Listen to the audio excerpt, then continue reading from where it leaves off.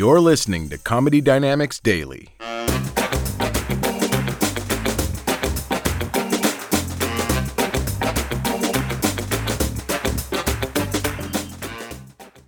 So we tried. And we tried. Month after month, we tried.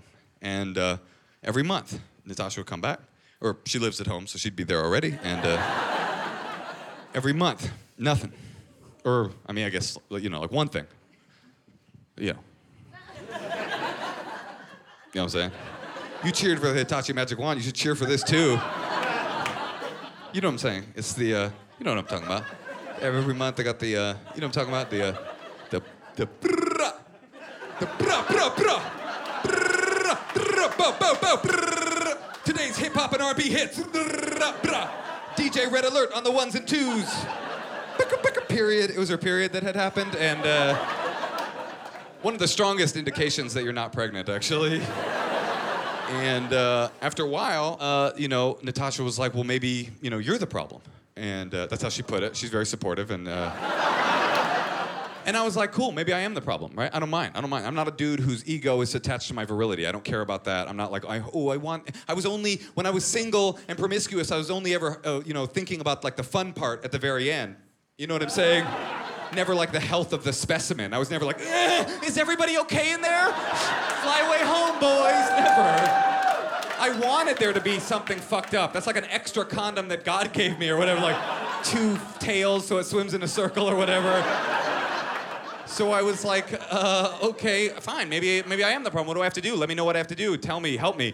And she says, well, you got to go to this place in Pasadena, this fertility clinic. Pasadena's like a suburb outside of LA, about 20 minutes outside of LA. You come into a jar or like a cup. It's like a very hipster place. It's all mason jars or whatever. By the way, I mean, look, right?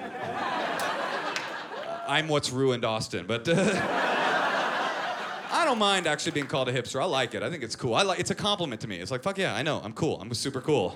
I mean, I don't like when people ask me, well, there was one thing, they asked me if your glasses are real. Have you ever gotten that? Are your glasses real? What do you mean they're real? They're right here.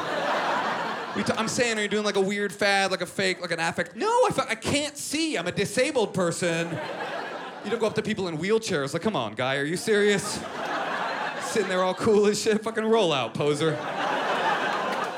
So anyway, she's like, you come into the cup, and then they examine that shit, and then figure out if there's something wrong. And I was like, cool, no problem. I was gonna come into something that afternoon anyway, why not?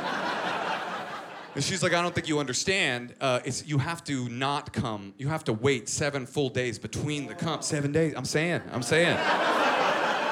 That is awesome that you just audibly ejaculated, but not in the way that I'm talking about. Oh, I know. 7 fucking days. You couldn't go this whole show without busting one out in the bathroom. 7 fucking days. It's crazy. But I was like, fuck it, marriage is about sacrifice. So I'm doing it. Day 1 gets there, I'm shadow boxing and shit. Day 2, I'm running in the streets. I got kids from Philadelphia doing wheelies on ATVs behind me like, you got this, Rocky. It's like, day 7 gets there. I've never been so fucking excited to be at a medical appointment in my life. I'm like, boom, is a doctor in the house? I'm trying to bust a nut right now. Ooh. There's like real families in the lobby dealing with real fertility clinic issues. Like, oh, it's okay, honey, adoption's always an option. I'm like, well, you know what else is an option? Me jerking this dude!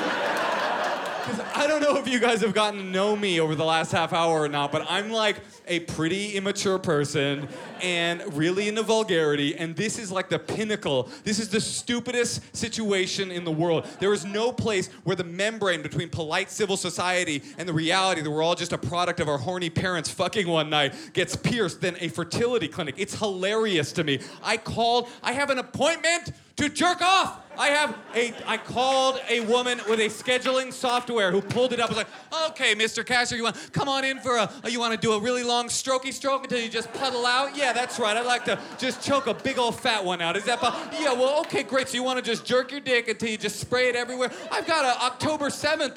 October 7th will be great. And then an orderly looks at an intake sheet and wipes down a bench so that I could come over, sit down, and be like, I'm so horny for a family. It's so funny to me. It's so stupid, and I know I like it's so I know there's porn. Because people have told me, and I'm obsessed. I'm obsessed with the porn. I'm thinking, who buys the porn? Who buys the porn? Is it the doctor? Please say it's the doctor. I want it to be the doctor so bad. I love that image of a doctor walking into a porno shop with a little nerdy lab coat. In my medical opinion, I would say with my MD from Tufts University that Deep Gaggers 32 is the best video. I can't get over it.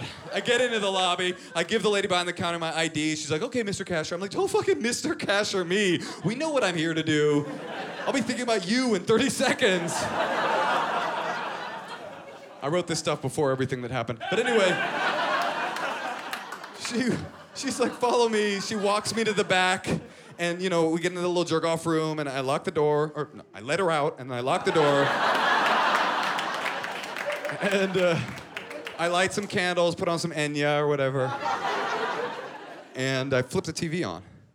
And I'm flipping, and I'm flipping, and I'm flipping, and it is all gay porn. I had not anticipated this narrative wrinkle. I am really fascinated at this point. I'm like, what is happening? Why is it all gay? This isn't a gay clinic. This is a mainstream clinic. Everybody gay and straight goes there. So why? There's no gay doctor at the top of the food chain, like, pushing his agenda on the clientele. Well, I can't figure it out. I'm like, what? There's no more male sanctum that gets every kind of man than the jerk-off booth at a fertility clinic. I'm like, well, are men all secretly gay and just waiting to get into the booth so they could finally realize their fantasies? Or did they, like, look at my hair and outfit and, like, make a judgment call about which library I would prefer? I just don't. I am obsessed. I love it. So I'm flipping. I can't figure it out. And by the way, it's not regular gay porn. It's not like down the middle, meat and potatoes type of shit. No, it's pretty specific. It's all like pushy gay roommate takes advantage of his reluctant straight homie. Like, the only way it could have been more specific to the situation at hand would be if the video was titled, like, middle-aged Pasadena dad gets fucked by fertility clinic doctor today. So I scrolled and I scrolled and I scrolled and I scrolled, and I did actually finally get to one boy-girl porn, which is what I'm into. And I was about to press play. I stopped. And I thought, wait. I thought about my mother. I thought about the man that she wanted me to be. She wouldn't want me jerking off to this, so I reached down into my bag and pulled out a dusty old dog-eared copy of lesbian text-based erotica.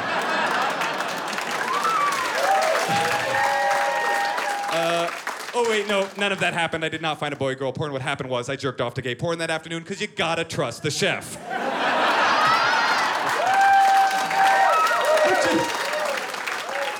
I'm just obsessed. I've always been obsessed. Like, I know that that's a situation that will make many people very uncomfortable, but it's like, who gives a shit? I've always been really obsessed with that kind of, like, that interplay that we have in society between masculinity and sexuality, how things make us so uncomfortable, and how we make assumptions based on people's sexuality and based on their masculinity. Like, we all have done this, for example. Here's an example. Everybody's done this, from the most woke kind of liberal person in here to the most Trumpy MAGA person. Like, we've all done this, where we look at a person and think to ourselves, oh, I can tell that guy, he's gay. I can tell because he's acting gay.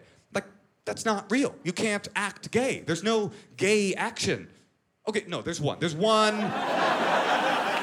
If you look down at the end of your dick, there's a guy there. That's the one and only gay action.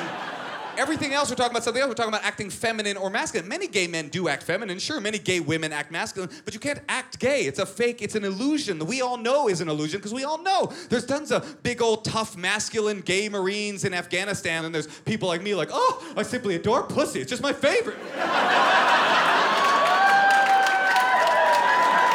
You know, not every comedian would take air labia, pull it over his body like a sock, pull it off, turn it into a bow tie, and then do autoerotic asphyxiation with it. But Austin, I will, because you've been worth it, ladies and gentlemen. Thank you very much. Thank you. Thank you. Oh, thank you. Thank you. What a lovely group you have been. Thank you.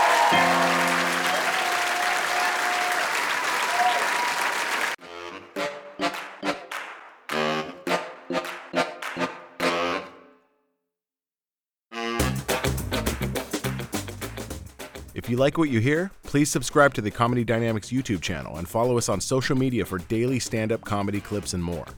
Comedy Dynamics Daily is produced by Brian Volk-Weiss, Brian Adams, Rachel East, and Stuart Lindver. Comedy Dynamics is a division of the Nacelle Company. Thank you for listening.